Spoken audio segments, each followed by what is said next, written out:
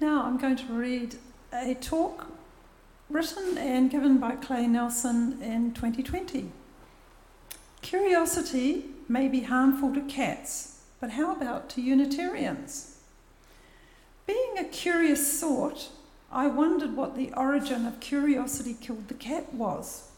The reference is from a Ben Jonson play, Every Man in His Humours.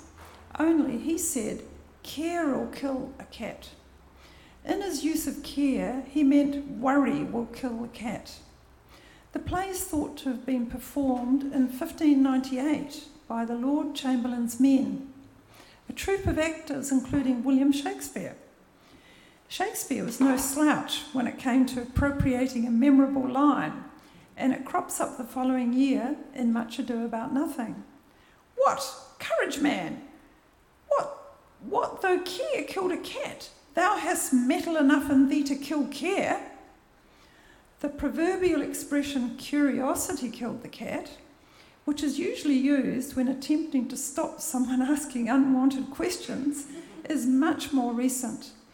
The earlier form was still in use in 1898 when it was defined in Brewer's Dictionary of Phrase and Fable. Care killed the cat. It is said that a cat has 9 lives, but care would wear them all out. Curiosity hasn't received a good press over the centuries. St. Augustine wrote in Confessions in 397 that in the eons before creating heaven and earth, God fashioned hell for the inquisitive. I like that. John Clarke in Paroemiologia, published in 1639, suggested that he that prieth into every cloud may be struck with a thunderbolt. In Don Juan, Lord Byron called curiosity that low vice.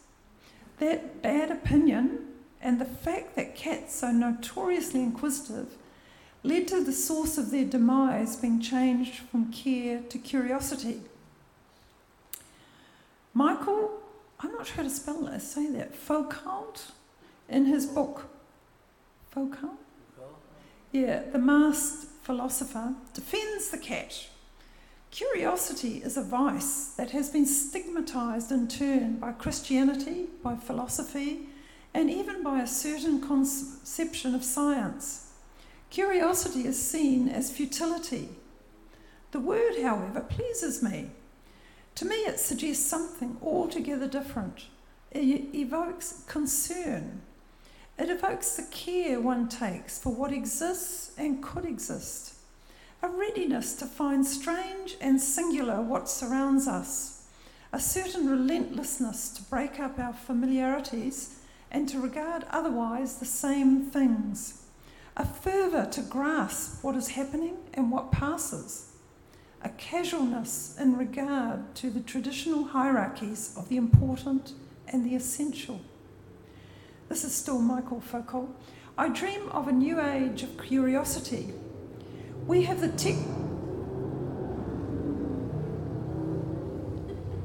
technical means for it. The desire is there. The things to be known are infinite. The people who can employ themselves at this task exist. Why do we suffer? There's no point in adopting a protectionist attitude to prevent bad information from invading and suffocating the good. Rather, we must multiply the paths and the possibility of comings and goings. Now back to Clay. The frequent rejoinder to curiosity killed the cat is, and satisfaction brought it back. I've not been able to trace the source of this odd reply.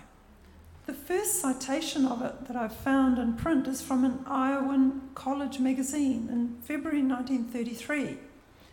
However, it's a clever response in that curiosity lights up several parts of the brain in an MRI scan, and satisfying that curiosity lights up the same part of the hypothalamus as just having had good sex. Wow, no wonder Unitarianism is a curious faith. Albert Einstein once observed that it's a miracle that curiosity survives formal education. Hopefully not now. Leanne McElroy's poem, The Tree of Knowledge, shows us that it doesn't have to be this way. And this is her poem. I noticed that most of my students were gazing longingly out the window on an unusually beautiful Southern California morning.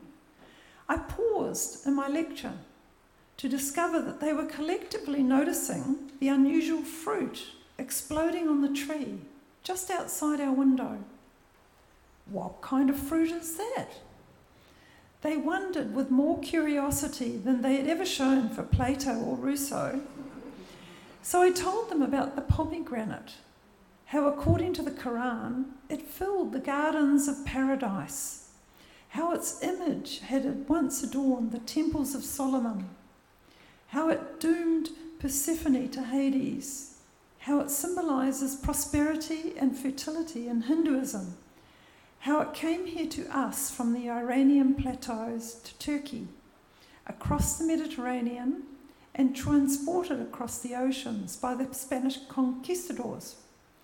How the city of Kandahar, now bombed and ravaged, was once reputed to have the finest pomegranates in the world. I told them that this was my favourite tree, and then we all went outside for a moment to marvel at this tree, just staring for a moment while the wind blew. The wind blew across our faces, a tender caress across the ages, and then the moment was gone. The next day, I walked into class and someone anonymously had placed a single pomegranate on my desk at the front of the class. An altar before 30 students, all newly baptised, the red stain of pomegranate seeds outlining their smiles. Isn't that beautiful? Just as an aside, I have planted a pomegranate tree and am ever hopeful it might fruit, because it's quite rare to fruit in Auckland, and it's growing beautifully strong, and I didn't even know what I was planting. I didn't know it was deciduous. I didn't know it had prickles, and it's beautiful. It's got a little wee leaf, and it's like I'm watching it with great pleasure. Curiosity. Curiosity frees us to seek truth and meaning, like memorising timetables and diagramming sentences never could.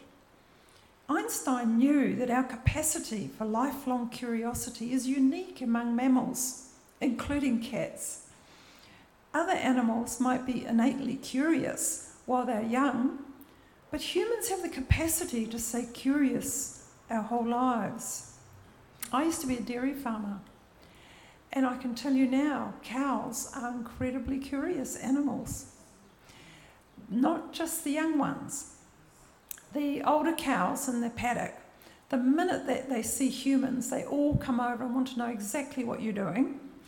And in the evening, my ex and I used to stroll through the paddocks, just in the lovely twilight, sun going down, and the cows are grazing, they're happy, and we would walk through and admire our herd. And they all used to come and follow us, like trot, trot, trot, trot behind us.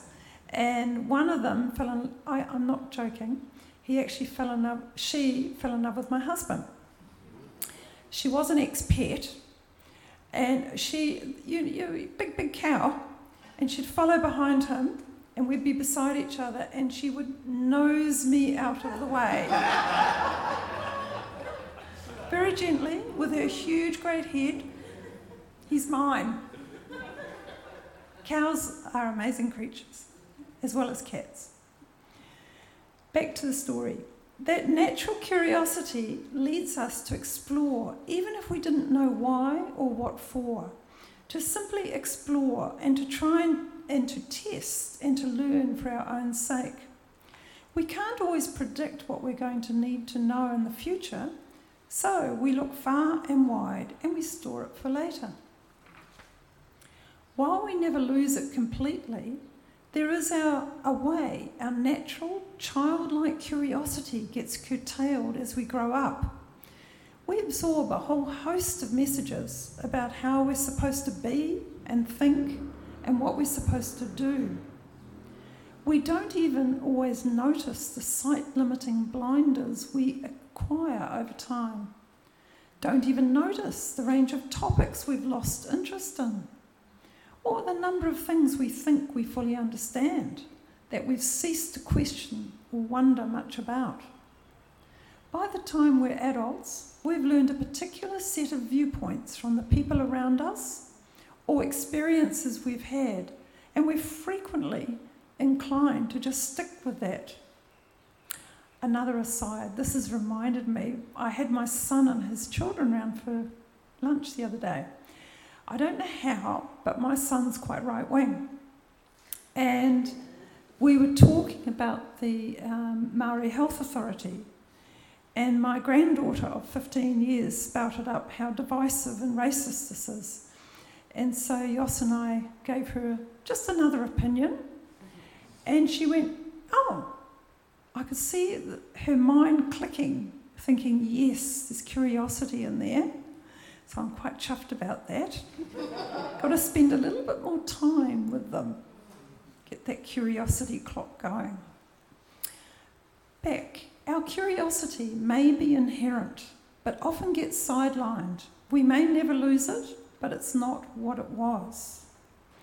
And in our society these days, the model is one of have an opinion, voice it with conviction, and then voice it again, and maybe again and again.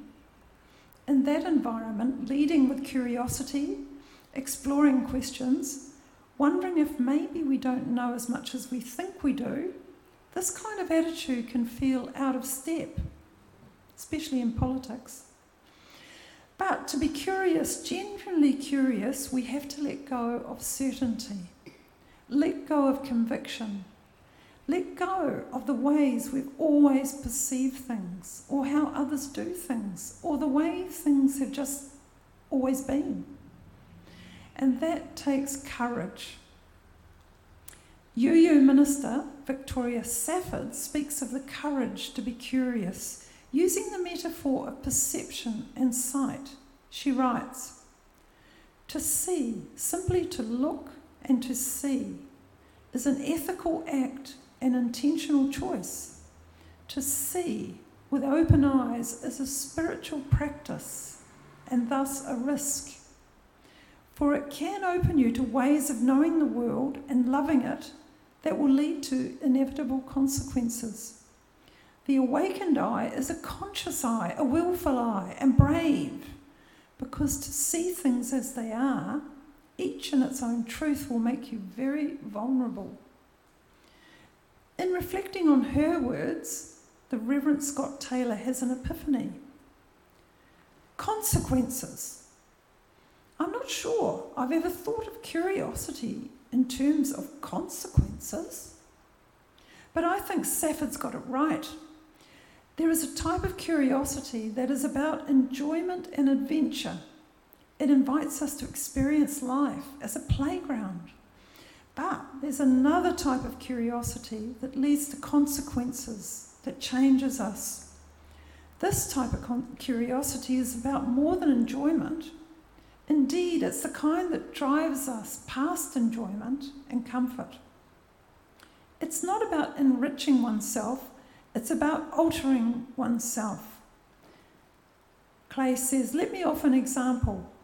Jen Pacici observes how curiosity can make us kinder and gentler, less judgmental. She shares this anecdote. This is Jen. Something clicked. Curiosity is the key to letting go of judgment as well. I became even more certain of this about a month ago. I'd taken my daughter to story time at the library. As we left the circle, I noticed one mum, a woman who had 2 children with her, was not engaged with her kids at all. In fact, she was sitting at a table turned away from the group playing with her phone. I saw this as a perfect opportunity to test out my new theory that curiosity would help me let go of judgment. My old thought would have been, look at her. She's not even paying attention to her kids. What's so important on her phone that she has to look at it right this second? But this time, I consciously shifted the direction of my thoughts, trying to be curious about her actions, rather than making assumptions about them. Could she be waiting for a really important email from a family member or friend? Is she using her phone to search for a new job? There's something so freeing about giving a person the benefit of the doubt and coming up with possible reasons for their behaviour that go beyond the obvious. It feels so good to operate this way. And back to Clay, this is the type of curiosity we Unitarian Universalists have fallen in love with.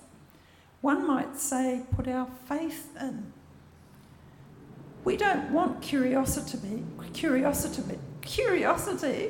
to be just fun or interesting. We want it to make us anew. In other words, the message of our faith is not simply be curious, it's be curious until there are consequences.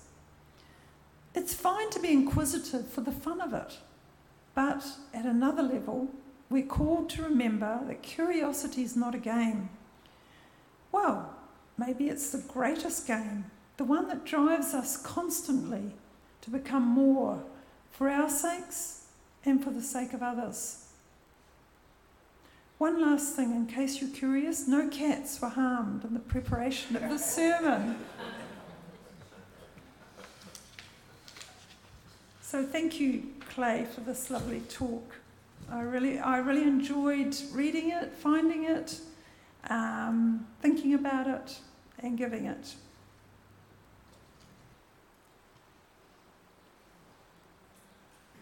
Would you like to say up to there? Extinguish this flame, but not the light of truth, the warmth of community, or the fire of commitment. These we carry in our hearts until we are together